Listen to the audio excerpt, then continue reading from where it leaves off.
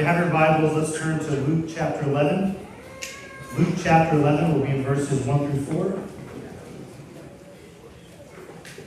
We'll continue our series walking through the Gospel of Luke.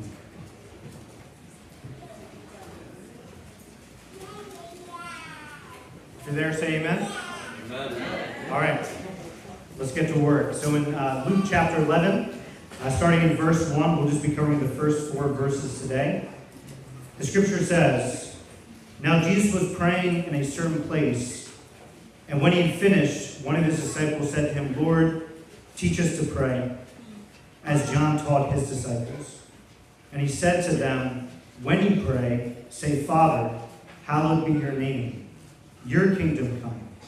Give us each day our daily bread, and forgive us our sins, as we ourselves forgive everyone who is indebted to us.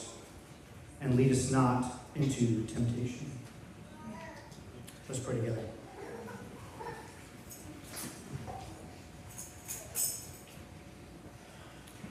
God, as we sit with your word this morning, we just need to start by confessing that you are the one who is faithful. Yes. You're the one who is good. You're the one who always comes through on time, every time. Yes.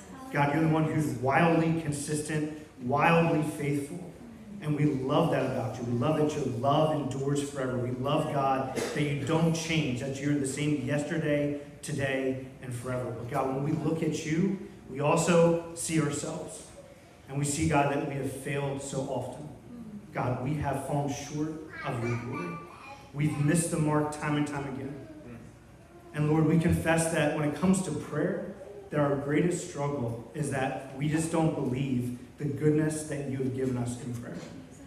We don't believe you to that degree. God, we are a prayerless people. God, we all struggle in this room to pray. We all struggle in this room to seek your face. We all struggle in this room to know you by way of prayer. And so, Lord, we're asking for your help this morning, that you would teach us, God, that you would give us grace, that you'd come alongside us and help us learn how to pray. We believe, Lord, that you're more interested in us praying than, God, we sometimes are interested in learning how to pray. We believe, God, that you desire a relationship with us more than we desire a relationship with you. God, forgive us for that. Forgive us for that. We pray that as we sit in your word today, that you would continue to change us into the image of your Son, Jesus. That, God, you would conform us more and more to his likeness, that we would pray a lot more like Jesus, that we'd listen a lot more like Jesus, and that, God, we would follow in his footsteps. We ask this in your strong name. Amen. Amen. How do we know what to pray? Anybody struggle with that? How do you know what to pray? We know from the scriptures that God hears the prayers of his people. Amen. We know that we have access through Jesus to the Father in one spirit. Amen. We know this from Ephesians chapter 2. We also know that the Lord answers the prayers that align with him and his will, right? We know this from 1 John 5. It says, "And this is the confidence that we have toward him, that if we ask anything according to his will, he hears us." And if we know that he hears us in whatever we ask, we know that we have the requests that we have asked of him.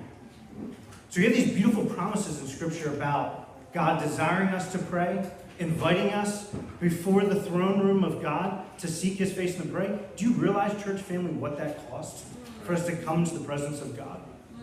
Do you realize what it cost the Father's Son, Jesus? Do you realize what it cost for us to go before a holy God and that we could be clothed in his righteousness so that we can go and bend his ear from heaven? Do you realize how significant prayer is? And how this moment when we go to him in prayer, that there was all this cost before we even uttered a word. Do you understand that today, church family? But the question is, how do we know what God's will is in any given situation? How do we know? I think if we were having a conversation, you'd say, well, of course, we look through the scriptures. Amen. Right? We search through the pages of scriptures. We study the word of God. We begin to learn about what God is like and what he wants and his plans and purposes for his people and for his creation. And so that is one aspect in which we learn how to pray. Amen. We look at how people have prayed, but we look at the character and nature of God. and what he's revealed about what he wants to do in our world and our lives. But the question is always, even within that, what principles apply? In any given situation, there could be a multitude of principles that apply. Let me give you an example. When someone comes and says, either in your life or you know someone and they are sick, what do you pray for? A lot of us will go right to the place where we pray for healing, and amen, right? We believe God can heal, and so we ask those requests of God, right? But there's a question of whether or not God is going to heal, because he is a sovereign God, and he has plans and purposes for every situation, amen? Right. And so when we go to him in prayer, what if God wants to do something else? Come on. Right? What if God doesn't actually want to do the physical healing? What if he wants to give them grace to endure the suffering? What if he wants to give them grace so they can testify about the goodness of God in spite of their circumstances, right?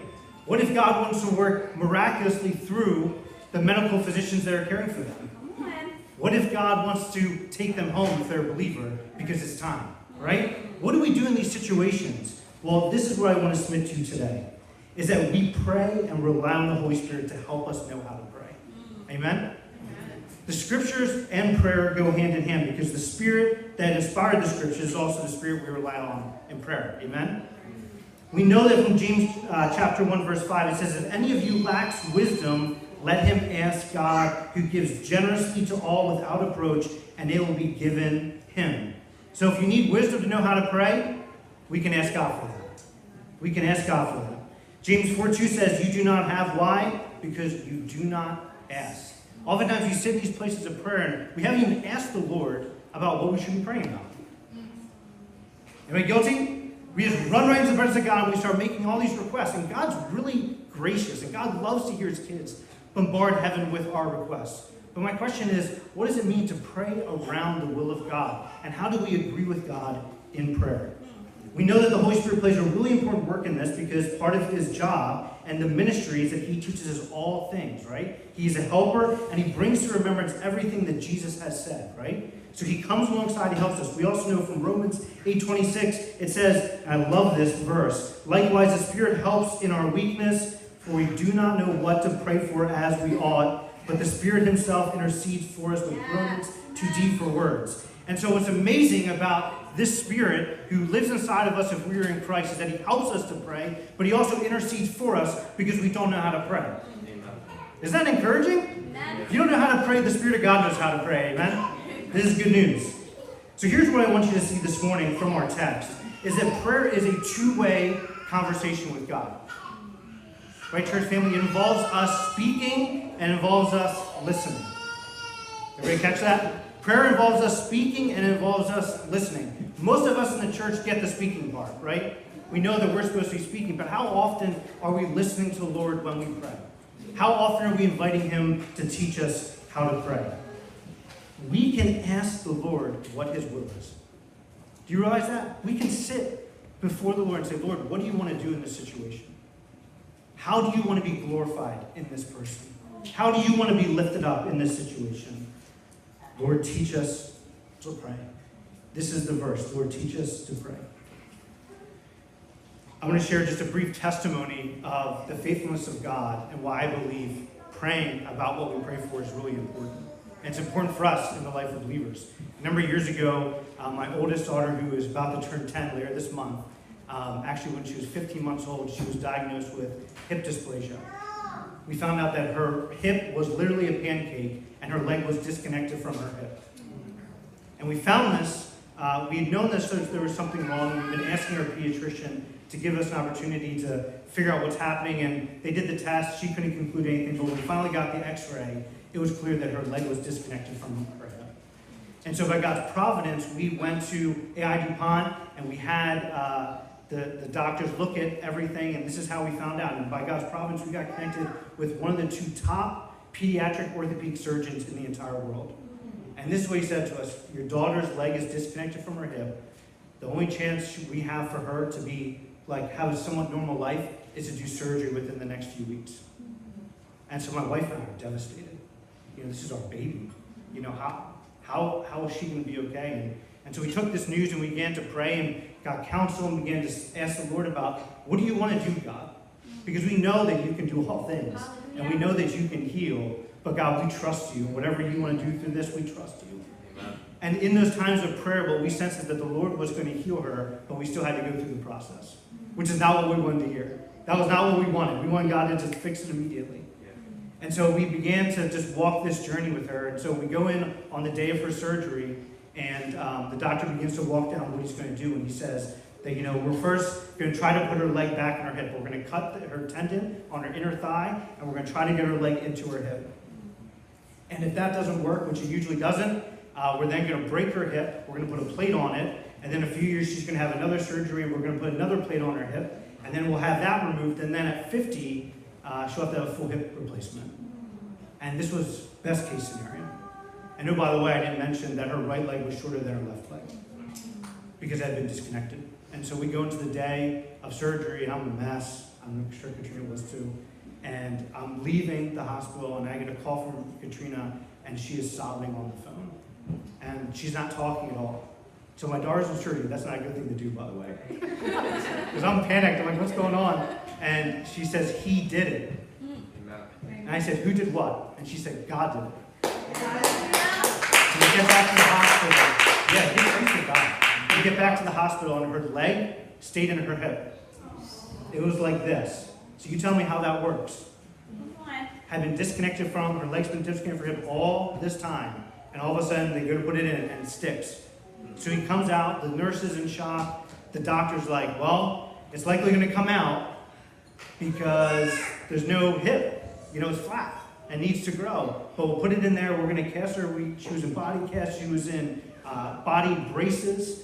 And through all this time, every time we go in, they say, but when it comes out, but when it comes out, but when it comes out. And every time we go, it always be this heart check for my wife and I about whether we were going to trust God and believe that he's faithful, even though we can't see and we don't know what we're doing. And so I'm happy to report today, all these years later, her hip is fully formed. Hallelujah. Fully formed. After all these years.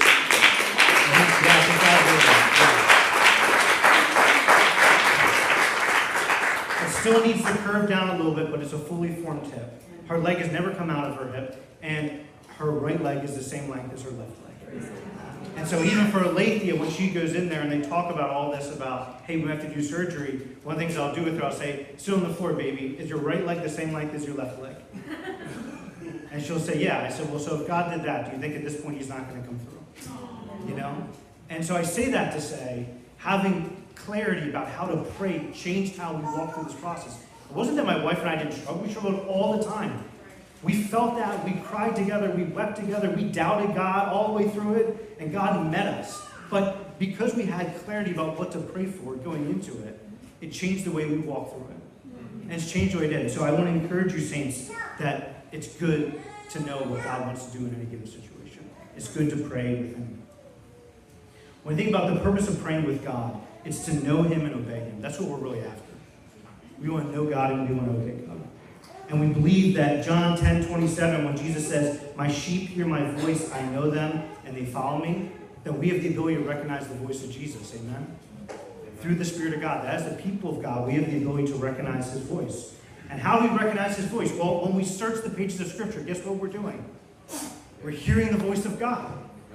This is why we study the Scriptures. I don't know if you realize this, but when we open up the Bible and we begin to pray and ask the Lord and we read the text, we should be meeting a person. That should be our expectation. God, I'm coming to meet with you today. I'm coming to listen to your voice today. I'm coming to know your character today. We should come with that expectation.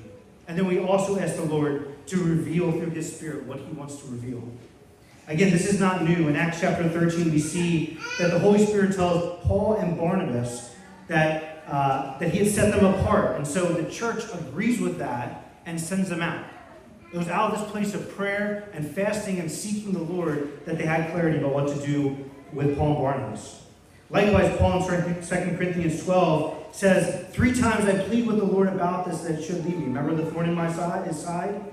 And he said to me, my grace is sufficient for you, for my power is made perfect in weakness. Therefore, I will boast all the more gladly in my weakness, so that the power of Christ may rest upon me. Because of that revelation, because of that wisdom that God gave Paul, he knew how to walk through his thorn. Amen? This is really important for us, church. It's really important. When I think about the whole idea of praying and asking the Lord about what to pray for, it seems kind of silly when you think about it. Like, why wouldn't we just ask God about what we should pray about? He is the King of heaven and earth. He does have plans and purposes. Why not just ask him? But when I think about it for myself, I think about all the time that I assume I know what I should be praying for. I make that assumption. Or when God doesn't bring clarity about a situation, I grow impatient and I stop asking. Everybody been there? Yeah, I stop asking, right? But this whole idea of Lord teach us to pray, which we see in our text, is the question of, are we listening as we pray? Are we listening? Are we listening? We'll see in Luke chapter 11 the importance of listening to the Lord. And in this text, there are several invitations for us to pray. First, the invitation is to see Jesus and see that he was a man of prayer and that we should pray just like Jesus. Then we're going to see that the disciples made a right decision by asking, Lord, teach us to pray. That's a really faithful prayer. Lord, teach me, teach us to pray. And then third, we'll see the form of prayer, or known as the Lord's Prayer, the model, if you will, is this is how we pray the way Jesus wants us to pray. So let's jump into the text here. In chapter 11, verse 1, we see in the first part of that, now Jesus was praying in a certain place. I love this, and this is one of the things I love about the scriptures. I don't know if you realize this, but every time we open up the scriptures, it's like pulling a well, water from a well. Do you realize that? Even texts that you've read a million times, that when you're sitting with the Lord and you're seeking him, or when someone's preaching or teaching, that God can just draw all kinds of amazing truth from that scripture. Amen? Everybody know what I'm talking about? When I was looking at this passage, I was amazed at this very simple statement. Jesus was praying in a certain place. The praying in this text describes what he was doing. It didn't actually matter what place he was at, because he was praying. That was the more important thing for Luke to want us to hear, is that the priority was prayer. It didn't actually matter. What mattered was that he was praying. We all know that when you're with someone you love, sometimes the place and situation doesn't matter, right? Everybody know what I'm talking about? You love birds out there. You could be standing in line all day, but if you're with the one you love, you're all right. Or if you're with a good friend, you're all right. How much more for God? No matter whatever place we're in, we can be with him. And if we're praying and seeking him, it doesn't matter what the place is. This is what Psalm 23 is all about. When it says, even though I walk through the valley of the shadow of death, I will fear no evil, for you are with me. Your rod and your staff, they comfort me. We see in the scriptures that Jesus prayed often to the Father. This is new. By the time we get to chapter 11, we've already seen a number of things in the storyline of Luke as he's retelling the good news of Jesus. He says this in chapter 5. But now even more the report about him went abroad, and great crowds gathered to hear him and to be healed of their infirmities. But he, that is Jesus, would withdraw to desolate places and pray. We see this over and over again in the Gospels of Jesus. As much ministry as he did, he found his time away with the Father. He prayed often. He spent time with the Father.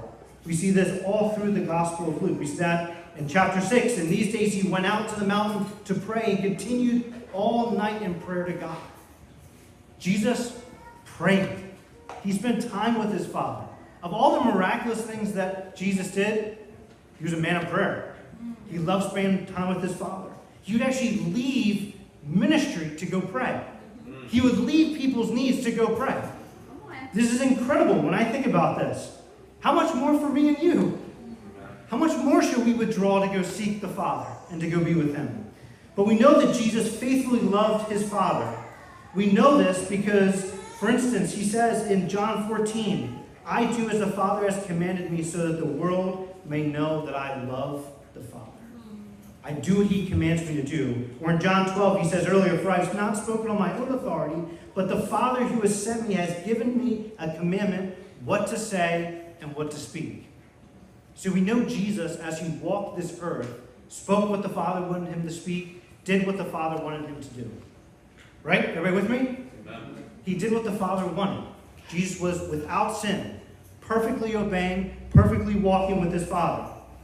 So it shouldn't surprise us when he says, truly, truly, I say to you, the Son can do nothing on his own accord, but only what he sees the Father doing. For whatever the Father does, the Son does likewise. There's a question of how did Jesus know what to say? How did he know what to do? One of the primary ways is through prayer. He listened to his Father.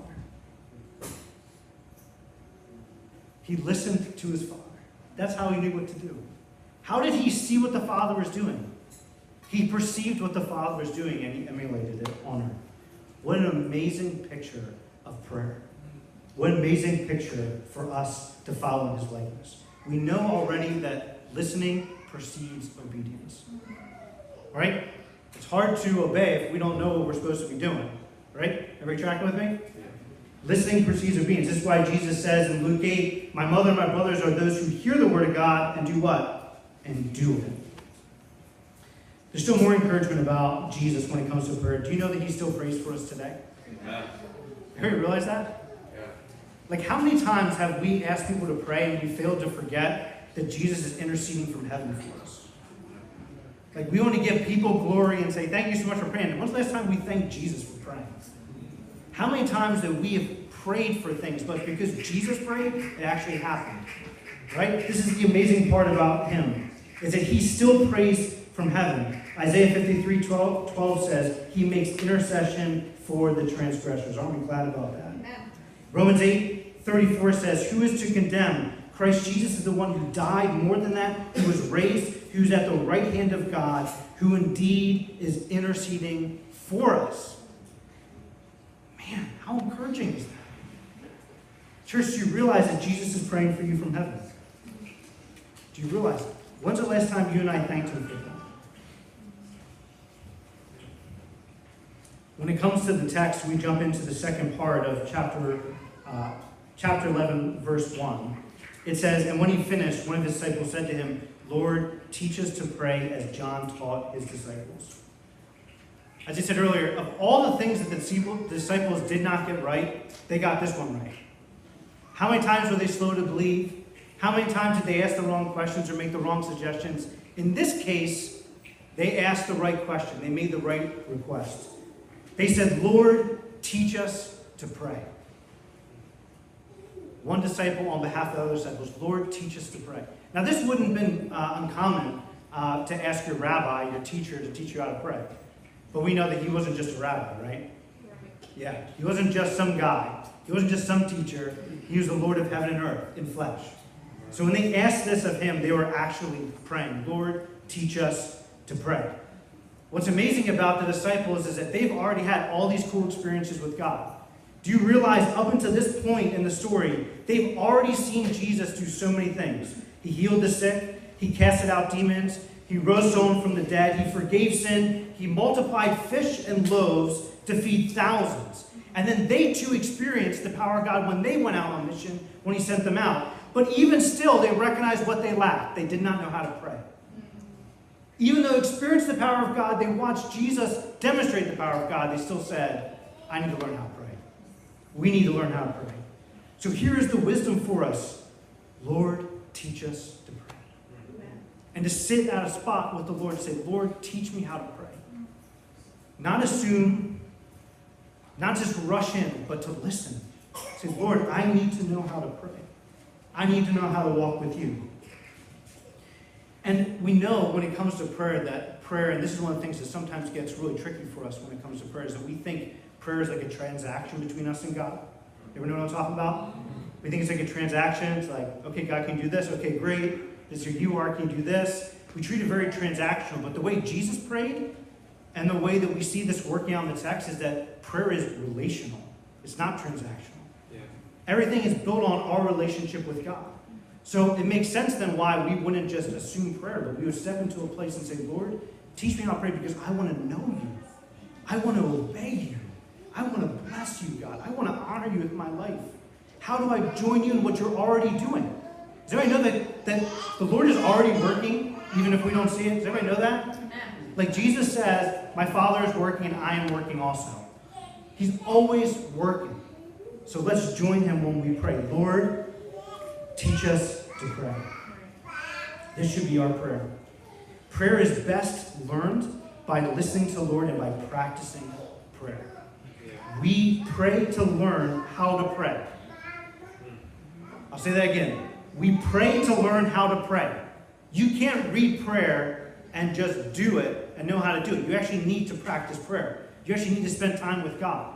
You and I could read 50,000 books on prayer, but if we don't pray, it's just information. All we gained is a bunch of information about what we should be praying about. So we need to actually pray. We actually need to exercise the gift and the access we've gotten from the Father through the Son in the Spirit. Amen? So now we move into verse 2 through 4. And this is where we've heard it said before. This is the Lord's Prayer. I actually don't like it being called the Lord's Prayer because the Lord prayed other times too. Right? This isn't his only prayer. This is actually the disciples' prayer. This is the model prayer for the disciples. This is what it says. In response to the Lord teach us to pray. This is what Jesus says. When you pray, say, Father, hallowed be your name. Your kingdom come. Give us each day our daily bread, and forgive us our sins, for we ourselves forgive everyone who is indebted to us. And lead us not into temptation.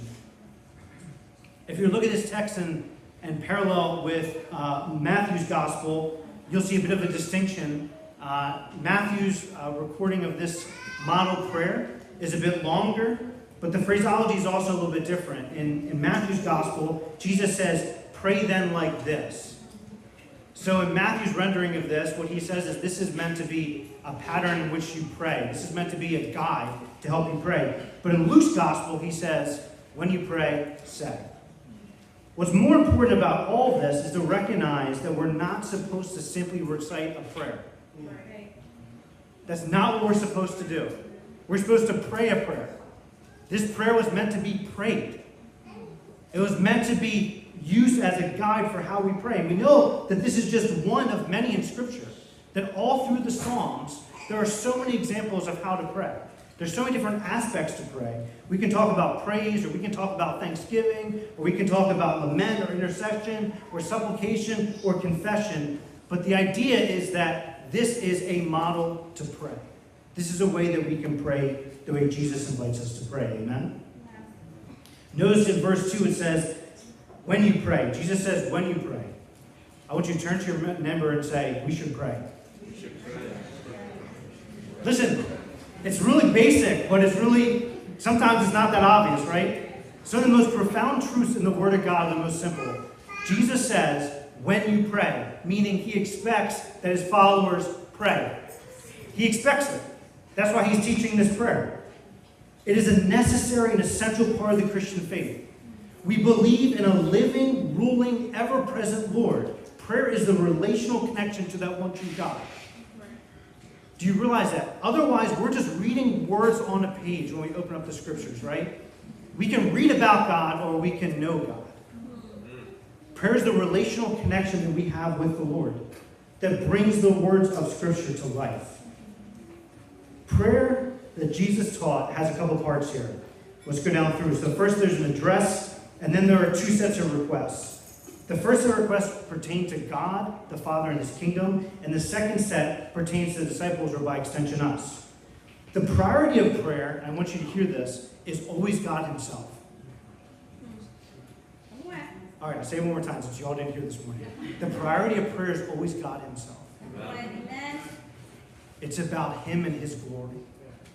It's about him. Prayer begins with God, and church family, it ends with God. You've heard it said, prayer works. I don't like that statement. Because God works through prayer.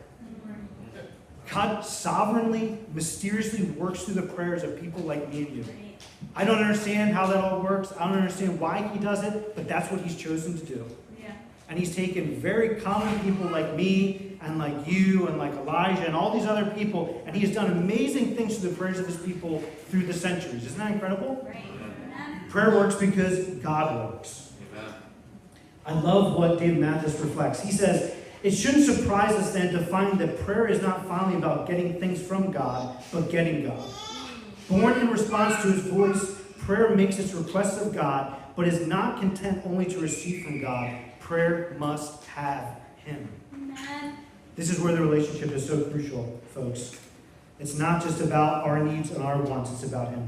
So we move into the address here, which he says, Father. And again, this is a super personal address. Jesus is inviting his disciples to see God, the maker of heaven and earth, as a father. Do you realize how personal that is? Right. Amen. He's not just a God up in heaven who's made all things, who holds all power, but that same God is also your Father, that you get to call him Father. But when it comes to prayer, we need to recognize that prayer as a communication always has a recipient. We don't just throw up prayer to anything. We pray to someone, right? There's got to be someone on the other side of that prayer. It's a two-sided communication, right? So who are we talking to? We pray. So address is super important. And we look through the scriptures, we find so many titles, so many attributes, so many ways God has chosen to reveal himself that we can call him. In this case, it is Father. It is Father, and it's super personal. We are to relate to God as a father, which means what? We are his children and should relate to him like that. Amen. We should relate to him like that. You ever notice when kids are loved by parents, how differently they act? Ever notice that? It's always amazing how these pictures are in creation of what is a picture of what God is doing and showing us as a picture of heaven. Right? When kids are loved, they do all kinds of crazy stuff. They feel comfortable. They feel like they can trust. They can ask anything. Right? They don't feel like they're stepping on toes. They feel like they can be themselves. Right? When kids are in love, it's the opposite experience. They're fearful. They don't communicate. Right? And so the picture here is that if God's our Father, and he is our Father, if you're in Christ, he is our Father, then we should relate to him as a kid, and what should define our relationship is love and trust. We love you, Father, and we trust you. And he is unlike any other father we've ever known. I don't know if you realize that. I don't know what kind of father you've had, but he's not like your earthly dad. I don't care how great he was, he's still not the Father. At best, we're just mere images of the Heavenly Father, for those of us that are known. At best, we're just mere images. At best. But it's just a reflection. When we move into this and recognizing that God is our Father, he's using the language of adoption. So Vic was naming earlier today, as we were stepping into prayer, that's one thing for God to forgive us, right? It's another thing to invite us to sit at the table as a son and daughter. Completely different thing. God could have stopped at forgiveness, and he continued on and said, no, you're actually going to be part of my family now. I'm going to be your Father. Listen to what 1 John 3:1 says. See what kind of love the Father has given us that we should be called children of God. And so we are. So we should approach prayer from that perspective, that he is our Father and we're children of this Father. Moving to the first set of petitions, there's two, hallowed be your name and your kingdom come. When it comes to hallowed be your name, obviously the Lord's name is important. Names carry with it not just identification, but reputation based on character. Names actually matter. And so when we think about the name of God, we should treat it as holy. Because there's no one like him in heaven and earth. He is one of a kind. Yes. He should be revered and respected. He should be honored. He should be magnified. Right? He should be adored. Amen. Hallowed be your name. Yes. This request about responding to who God is, his glory, his power, his majesty, his holiness. But hallowing of God's name isn't just about what we say, it's actually about what we do. Everybody know what I'm talking about? We talk about hallowing the name of God, hallowing the Father's name. Are we actually representing him well? Or are we misrepresenting him? Does our walk match our talk? Right? We can take the Lord's name in vain, but we can do that not just by what we say, but how we live. Right? When we say that we love Jesus and then we go and do this other crazy stuff, we're not hallowing the name of God. Right? Because we bear his image, but he also comes and lives inside of us if we accept Christ. And so we are his ambassadors of the gospel, right? So when we don't represent well, we're not hallowing his name. We pray this on behalf of the world and the church, certainly, but church, we have to pray this from our own place. Right? We have to start with ourselves. Before I can pray that the Lord's name would be hallowed in the world and hallowed among us, I have to pray that it be hallowed in me. Let your name be holy in me. Yes, God. Right? Like, let your name be magnified in me. This is the essence of this prayer. He then moves into your kingdom come. And here we see that God is a king with a kingdom that is expected to arrive and to be set up. Obviously, the Lord is already ruling. He's already reigning. I hope you know this and don't take offense. You didn't make him Lord. He already was Lord. Come on now. He's been Lord from the very beginning, okay?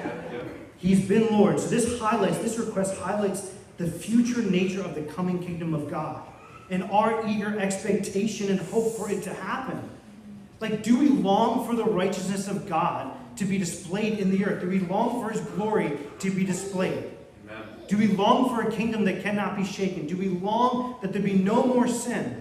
Do we long that there be no more brokenness? There be no more tears? Do we long for the kingdom of God? Right. Do we long to see him face to face? Your kingdom come. Hallelujah. It also highlights that we shouldn't be selfish and self-centered when it comes to prayer. So, your name be hallowed and your kingdom come. This is not about you and me. This is why Jesus starts the prayer this way. It's not about me and you. It's about the King of Kings. And there's only one. It's not about our glory. It's not about our kingdom that we're trying to build here. It's about his kingdom. And figuratively speaking, you and I need to recognize in this petition that we need to get off the throne. As if we were ever on it. Come on. We need to get off it and recognize there's already a king and it's his kingdom that actually matters. Amen. So we are asking, Lord, that your kingdom would come and be established. Yes, God. But again, it's not just outside of us, it's also in us. Be established in me. Is Jesus ruling in us? Is he reigning in us? This is the question of your kingdom come. So the first set of petitions are all about God the Father and his kingdom. But the second set is going to move towards us. And it's actually, they're interconnected because here's the thing. The God we just prayed to, we recognize that we are not God. Which means we are not self-sufficient. Which means that we're not independent beings. It means we're not autonomous. It means that we have needs. Everybody know what I'm talking about? Do we have needs today? Yeah. Yeah, but it starts with him. It doesn't start with our needs. This is really important. When we go to pray, we recognize it starts with him. It doesn't start with our needs. But because of who God is, because he's a father, and he lets our eyes gaze on him, he then says, what is it that you need, son and daughter? This is the amazing thing. The first set of petitions go this way.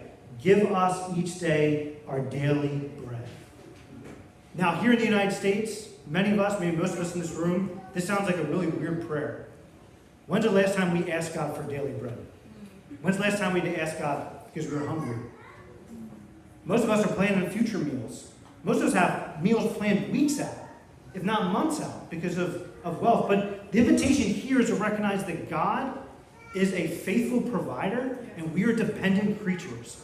Do you realize that any given day, all that can be taken? Today you might be with food, but tomorrow you may not. So when we pray this prayer, give us our daily bread, we're actually confessing that God, you are a provider, and we are totally dependent on you. Yes, And we God. recognize that. We recognize that we're fully dependent on you. And again, this is not simply about food. This is about basic necessities. This is about the provision that we need, what we need as limited creatures from God. Now, the temptation for us, church family, and I don't know if you're tempted to do this, is to spiritualize this request. This is a temptation for us. Say, oh, this is actually about material provision. This is just about getting what we need from God. And certainly, I will say that the extension of this is that, right? It's not just that we need food, we also need grace, amen? We also need mercy, right? The idea that manna fell from heaven, right? We need God's provision in our life on every level. But I don't want to move too quickly away from the physical part of this, because we need to recognize like that's how dependent we are. We're not just dependent on him in salvation and in sanctification and glorification. You are dependent just for the basic necessities of today, because he is a faithful provider. And he is going to show up when we make prayer requests like this, because this is who he is. God, give us today our daily bread. Next, he moves into forgiveness. Forgive us our sins, for we ourselves forgive everyone who is indebted to us. I just want to know before we jump into this one, Jesus never prayed this prayer. He never had to pray for forgiveness. Amen. He never sinned. There's no need for Jesus to ever be forgiven. But this petition highlights that God is a merciful Savior, and that we in turn are sinful creatures. We are broken, messed up people. I don't know if you realize that. The more I walk with Christ, I like to think like in my earlier days of walking with the Lord, all the outward part of my life, a lot of that got fixed. You know what I'm talking about? Like I'm not doing the things I used to do outwardly when I was disobeying the law. But inwardly, I'm a mess. Come on. My heart is prone to wander all the time. All the time. Like I have to check myself. Like I have no desire to go out and have an affair and commit adultery, but I still got to check my heart because my heart's prone to wander. Come on. And the nature is still there. The sin nature is still there. We still have a problem that we need God to address, and that is our sin. And I want you to note a couple of things, that this problem with sin is actually rebellion against our King. We just prayed to this Father who is a king and a kingdom, and we're also recognizing that we have rebelled against your kingdom. And I would like to think that all happened before Christ, but even in this room today, myself included, I have my own rebellion that I need forgiven for when I've disobeyed and dishonored him. I love how he says, forgive us our sins. He doesn't say forgive us a sin or one sin. He says our sins, right? He's pointing out that it's not just the plural that we collectively have sins, but each one of us has a myriad of sins that we need forgiven. Amen? And this isn't stopping one time. Every day, you and I have sin we need to deal with. And if you didn't know that, I'll put you on notice. That you still have sin you need to deal with. And this is what the invitation is, that we can go to this merciful Savior and to ask him for forgiveness. And we can trust that he is faithful and just to forgive us our sins. Amen. Because that's who he is. Amen. We can trust him for that. I love what James 2:10 says. Because some of us might want to try to justify ourselves. Say, I don't have that much sin. You know, I don't need to pray this that much. This is what James says. Whoever keeps the whole law, check this, but fails at one point, has become guilty of it all. It's an all or nothing sum. So if we're not hitting all the law, we are broken and we have sin. We have sin. I love that we just sang this morning. Our sins, they are many. His mercy is more. Amen. His mercy is more. Mercy is not giving us what we deserve. It is an extension. Forgiveness is an extension of mercy. I don't know if you realize that today. God is so merciful to us. We need to ask for forgiveness for our sins. Likewise, in the latter part of this petition is that we are to also forgive those who sin against us. I don't know if you realize that this morning either, church family. That when we're praying, Father, forgive me my sins, forgive us our sins, we also have to be actively forgiving other people. Did you realize that? There's a condition here. If we're going to be seeking the Father's forgiveness, we also need to be forgiving people in our life. We need to forgive those who sin against us. And just to highlight for the record is that forgiveness is a supernatural work of God. Amen. It takes God to forgive. But if we are recipients of grace and mercy, how much more should we give it out to other people? If we understand the great debt that we had towards our King and the rightful punishment and separation and hell that we deserved, how then can I look at someone else and say, I can't forgive you? When I got all this debt behind me that has been wiped clean because of the cross, right? How dare I say that? How dare we say that? So again, we forgive as we have been forgiven. This is a condition of receiving forgiveness. And again, another expectation of following Christ. And lastly, we get to the last point here. Lead us not into temptation. Lead us not into temptation. So here we see that God is Almighty Lord and that we are weak creatures. This request may sound weird and might be like, why are we praying, Lord, lead us not into temptation? Why are we doing that? Well, first of all, we have to recognize that we are sheep and that we will go astray. We don't need God to lead us anywhere. We'll by default do that without God. Everybody know what I'm talking about? Yeah. We'll by default go on all the ways we're not supposed to go. But the big idea here is this, is that obviously the Lord does not tempt us. We know this from the scriptures. Like James 1 says, let no one say when he is tempted, I'm being tempted by God, for God cannot be tempted with evil, and he himself tempts no one. But each person is tempted when he is lured and enticed by what? His own desires. So I don't know if I've ever heard that comedians used to say, the devil made me do it. You can't blame God, and you definitely cannot blame the devil too. This is on you and me. We're led by our own sinful desires. Right. So, but the point here is lead us not to temptation is the reality that God may choose to lead us into a place of trial or a place of temptation. He may choose to lead us in that place. I love what Strong's defines as trial. It says, a putting to proof by experiment of good, experience of evil, solicitation, discipline, provocation, by implication, adversity, temptation. Vines describes it this way: trials of varied character, where believers are commanded to pray, not to be led into such forces beyond their control, where they're commanded to watch and pray against entering into temptations by their own carelessness or disobedience. The reality is we need led, and that the Lord will at times lead us into these places of temptation or trial. And you can ask the Lord in prayer why he's doing that, but he does. And there's a myriad of reasons. That's a whole other sermon for another day. The point is that when we're praying this, we're recognizing that we're following Jesus' footsteps. In Luke 4, we know that Jesus, full of the Holy Spirit, returned from the Jordan and was led by the Spirit where? Into the wilderness for 40 days. And what happened there? Being tempted by the devil. Jesus was led into that place of temptation and trial. So we should not be surprised when that happens to us. What about the story of Job, church family, or the temptation of Peter? Is to recognize that God is in control of our life and that nothing happens outside of his sovereign control and plan.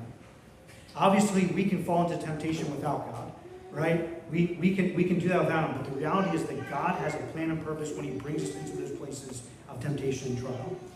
John Piper writes this. I thought this was so good. He says, so God does not do the tempting. He does not put evil desires in our hearts, for he can have no evil desires in his heart. But he does bring us into the presence of many tests and temptations. In fact, listen to this. Every step we take is a step into the presence of temptation. I don't know if you realize this, friends, family. Every step we take is a step into temptation.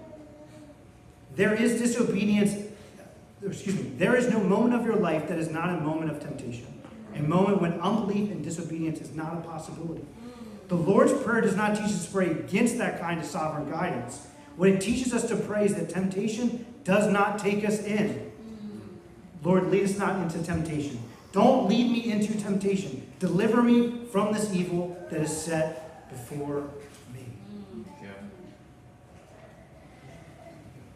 Recognizing who God is, recognizing his sovereignty, and recognizing our weakness in those places, that we actually need God to lead us and to help us in those places of temptation. Amen? Again, we're prone to wander. So here's the invitation this morning, church family. I have yet to meet anyone who says they're a superstar of prayer. And here's why. Because if you are a superstar in prayer, you're too humble because you spent so much time with God to boast about it. I've not met one. And so this is an invitation for us to all get really humble about our prayer life and to recognize that we need God to help us pray in every way. Not just one way, in every way.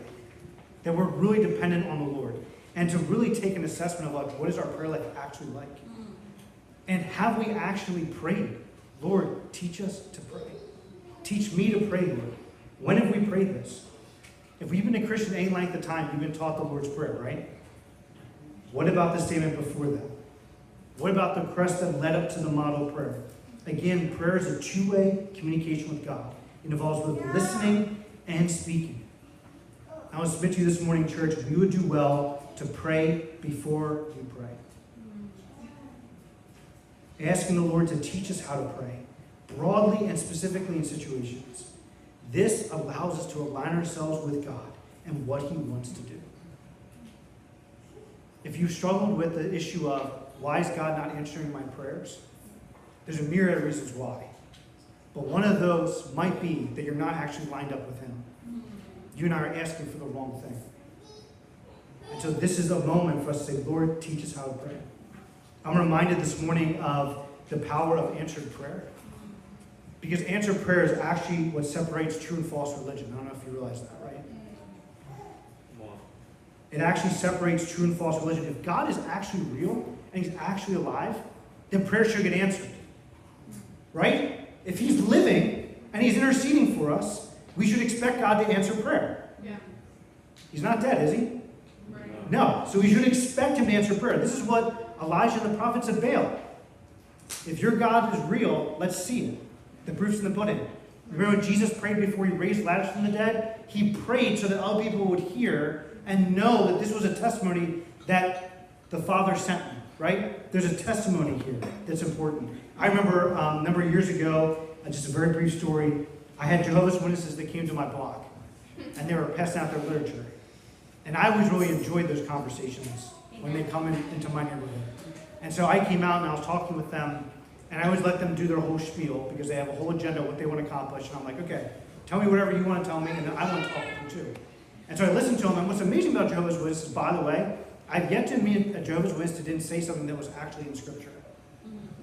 I'm not saying they don't believe that. I'm just saying when they come with the low-hanging fruit, right? Because they're trying to win Christians over to their faith, right? So they did their whole spiel, and I said, I just have a question for you. I said, when is the last time God answered your prayers? If the Jesus you represent is real, when is the last time God's answered your prayers? And one of the people responded immediately and said, oh, well, there's a beautiful day. God answered the prayer with the sun shining. I said, the scripture says that God reigns on the just and the unjust. He brought that up for everybody. That's not an answer to prayer. Can you tell me something specific in your life in which he has answered a prayer for you? And they both looked at me with deer in the headlights. I had no idea what to say. I said, let me tell you about my Jesus. I'm going to tell you how he's delivered me from this, and how he's done this in my life, and how he's provided for me, and how I asked for this and he gave me this. And they were overwhelmed. I said, you can know this Jesus too. He is real. Church family, answered prayer is also a testimony for people that don't believe. That we believe in a real living God that changes lives. Obviously, the greatest miracle is salvation. But then everything else God does is just icing on the cake, right? The fact he shows up at all is icing on the cake. The fact that he comforts us when we're drunk is icing on the cake. It's amazing. Again, I want to remind you, and this is the confidence we have towards him, that if we ask anything according to his will, he hears us. And if we know he hears us in whatever we ask, we know that we have the requests that we have asked of him. We will see more prayers answered if we pray according to his will. My encouragement to you is search and study the scriptures. Learn to hear the Lord's voice through the pages of scripture. This is the primary place we learn. But then also seek him in prayer and listen for his voice. Praying, Lord, teach me to pray. Let's learn from the master himself. Can we do that, church family? Let's pray together. God, we thank you so much for your word. And we thank you that you're a God who answers prayer. We believe, Lord, that you are true and that you are faithful and that you are kind. And so that when we come to you in prayer, Lord, we recognize that you love to answer prayer. You love to commune with us, God. You love to work through our petitions. God, we need your help in learning how to pray. God, for far too long, I'll speak for myself, Lord. I have assumed way too much in prayer. I spent a lot of time talking at you and not a lot of time listening to you.